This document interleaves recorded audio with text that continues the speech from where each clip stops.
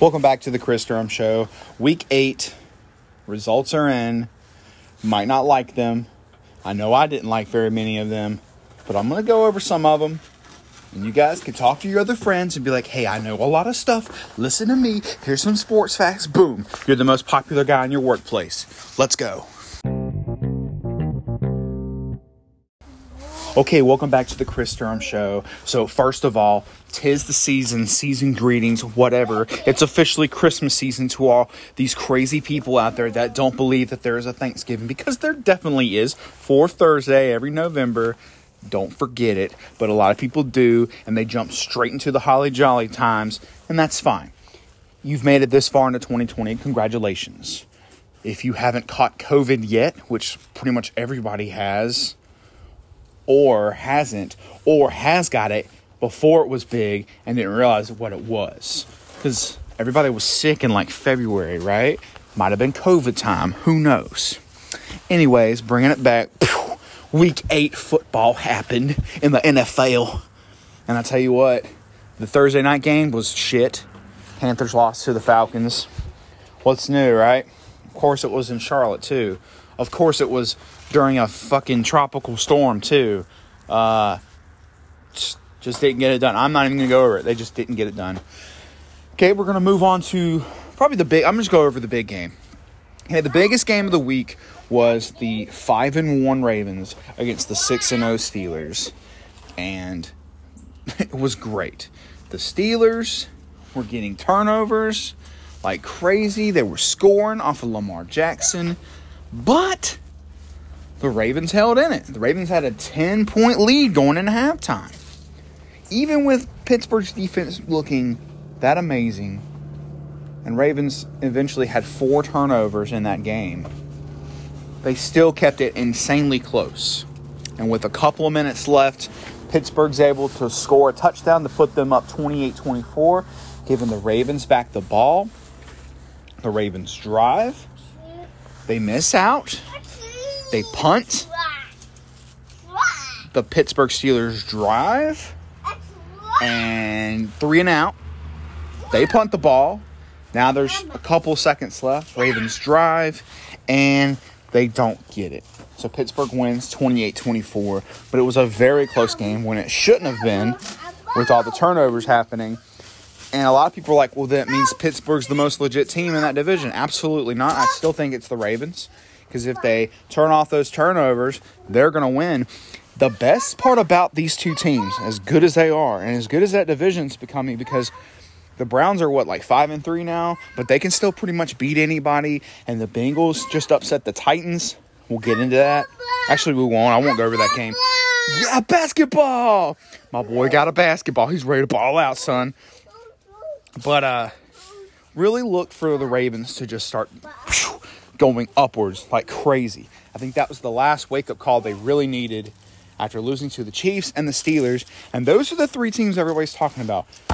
Chiefs, Ravens, Steelers. Those are the 3 best teams in NFL, and they all happen to be in the AFC. So they're all going to be battling out for that top seed that gets you that only bye week. The number 1 seed is the only one that gets a bye week in the playoffs. So they're all going to fight for that. And it really comes down to who can beat the Chiefs, because the Steelers probably have the easiest schedule, the easiest ranked schedule of any other person. I think there's one team that has it a little bit easier, but the Steelers have the easiest schedule. So they're on the right path to getting to where they need to be and possibly being 16-0. But Thanksgiving night, this rematch happens. It's going to be the best game of the year. It's prime time in Pittsburgh, which is always a great game, which usually means Pittsburgh wins, but Ravens want that revenge game in Pittsburgh. Just, it's a must watch, and I usually don't watch night football or night Thanksgiving games, but since COVID, all stores are stopping this opening at Thanksgiving afternoon. They're shutting that shit down. And they're going to say, hey, you guys come back on actual Black Friday. So now everyone can stay home with your family and watch football. Watch this fantastic matchup. All right, so here's a couple more matchups for you guys. First off, let's get into Tua Tagovailoa well, however you pronounce his damn last name. His debut with the Miami Dolphins as the starting quarterback.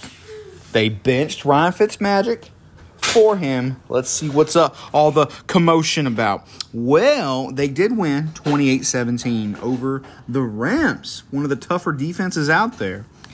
The only thing is, Tua only threw it 22 times. He completed 12 of those, so he's a little over 50%, but for only 93 yards. No interceptions or anything like that. He rushed twice. He didn't get any yards. And the reason why they were able to win, he did throw a touchdown, but the reason why they were able to win was the Dolphins' defense stepped up their game in this one because the Rams had 1 billion yards, but the Dolphins at the last second, on any time they were about to score, would jump in and say, this is us. They had 2 interceptions and 2 fumble recoveries, and 2 of those were touchdowns scored. Dolphins defense looked amazing in that game. They've looked decent throughout the year. And in fantasy football-wise, they're averaging like 9 points a game. So look for the Dolphins defense to help carry them to a possible upset of winning the AFC East. I said it. Miami to win. Tua's back playing football at least, playing NFL finally. That was his first ever game. He's going to get better. He's going to get used to everything. Look out for the Dolphins. The last game I really want to go over was the Vikings-Packers game. Dalvin Cook murdered the Green Bay Packers defense. They couldn't tackle him to save his life. Just the Vikings did so well in this game. And I'll go over how everything happened. In the first quarter, Davante Adams got a 5-yard pass from Rodgers for a touchdown. Then Dalvin Cook rushed right back, got a 21-yard run in for the touchdown. Then Davante Adams got another passing touchdown from Aaron Rodgers. Then Dalvin Cook, another rushing touchdown. Then Dalvin Cook, another rushing touchdown. Then Dalvin Cook, another rushing touchdown. Does that look? Does that sound kind of repetitive? Yeah, because the dude got 4 freaking touchdowns in that game. He ran for 163 yards. I'm sorry. He ran for 3 touchdowns. He received a touchdown as well. He caught 2 passes for 63 yards. He rushed 30 times for 163 yards. Dalvin Cook looked awesome. Aaron Rodgers, on the other hand, was kind of struggling. He threw a bunch. He threw a lot of yards, though. He threw 291 yards and 3 touchdowns. Completed 27 of 41. Not necessarily bad, but with all that going on, they still only scored 22 points. Vikings, 28 points. In Lambeau as well. It's just a little bit sweeter for the Vikings fans, especially where they are having such a bad year compared to what they should be. The key in this game is to keep running over the Packers. That's the weakness that was shown in this game, is that Green Bay's weakness is running the ball. Run it down their throats, and you have a better chance of winning, because Kirk Cousins only threw 14 times. He only threw 14 times, and the times he did throw, they were like wide open receivers that had a lot of yards after catch, because out of only completing 11 passes, he's got 160 yards. Yeah, I'm throwing out stats in this game. Why? Because I'm actually looking at them for once. And another reason is because I'm just trying to tell you how you can beat the Packers. Because all these little cheeseheads are going to be like, oh, we got the best team this year.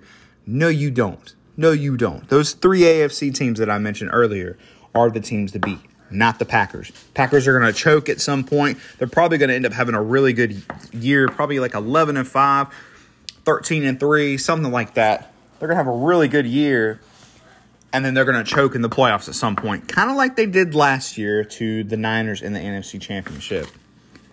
At least I'm hoping so. I do not want to see a Green Bay Super Bowl. Please, God, do not let there be a Green Bay Super Bowl. We've already had a bad matchup last year with stupid Mahomes and the Chiefs and the stupid San Francisco 49ers, which shouldn't even have been there. But they were there, but they shouldn't have been there.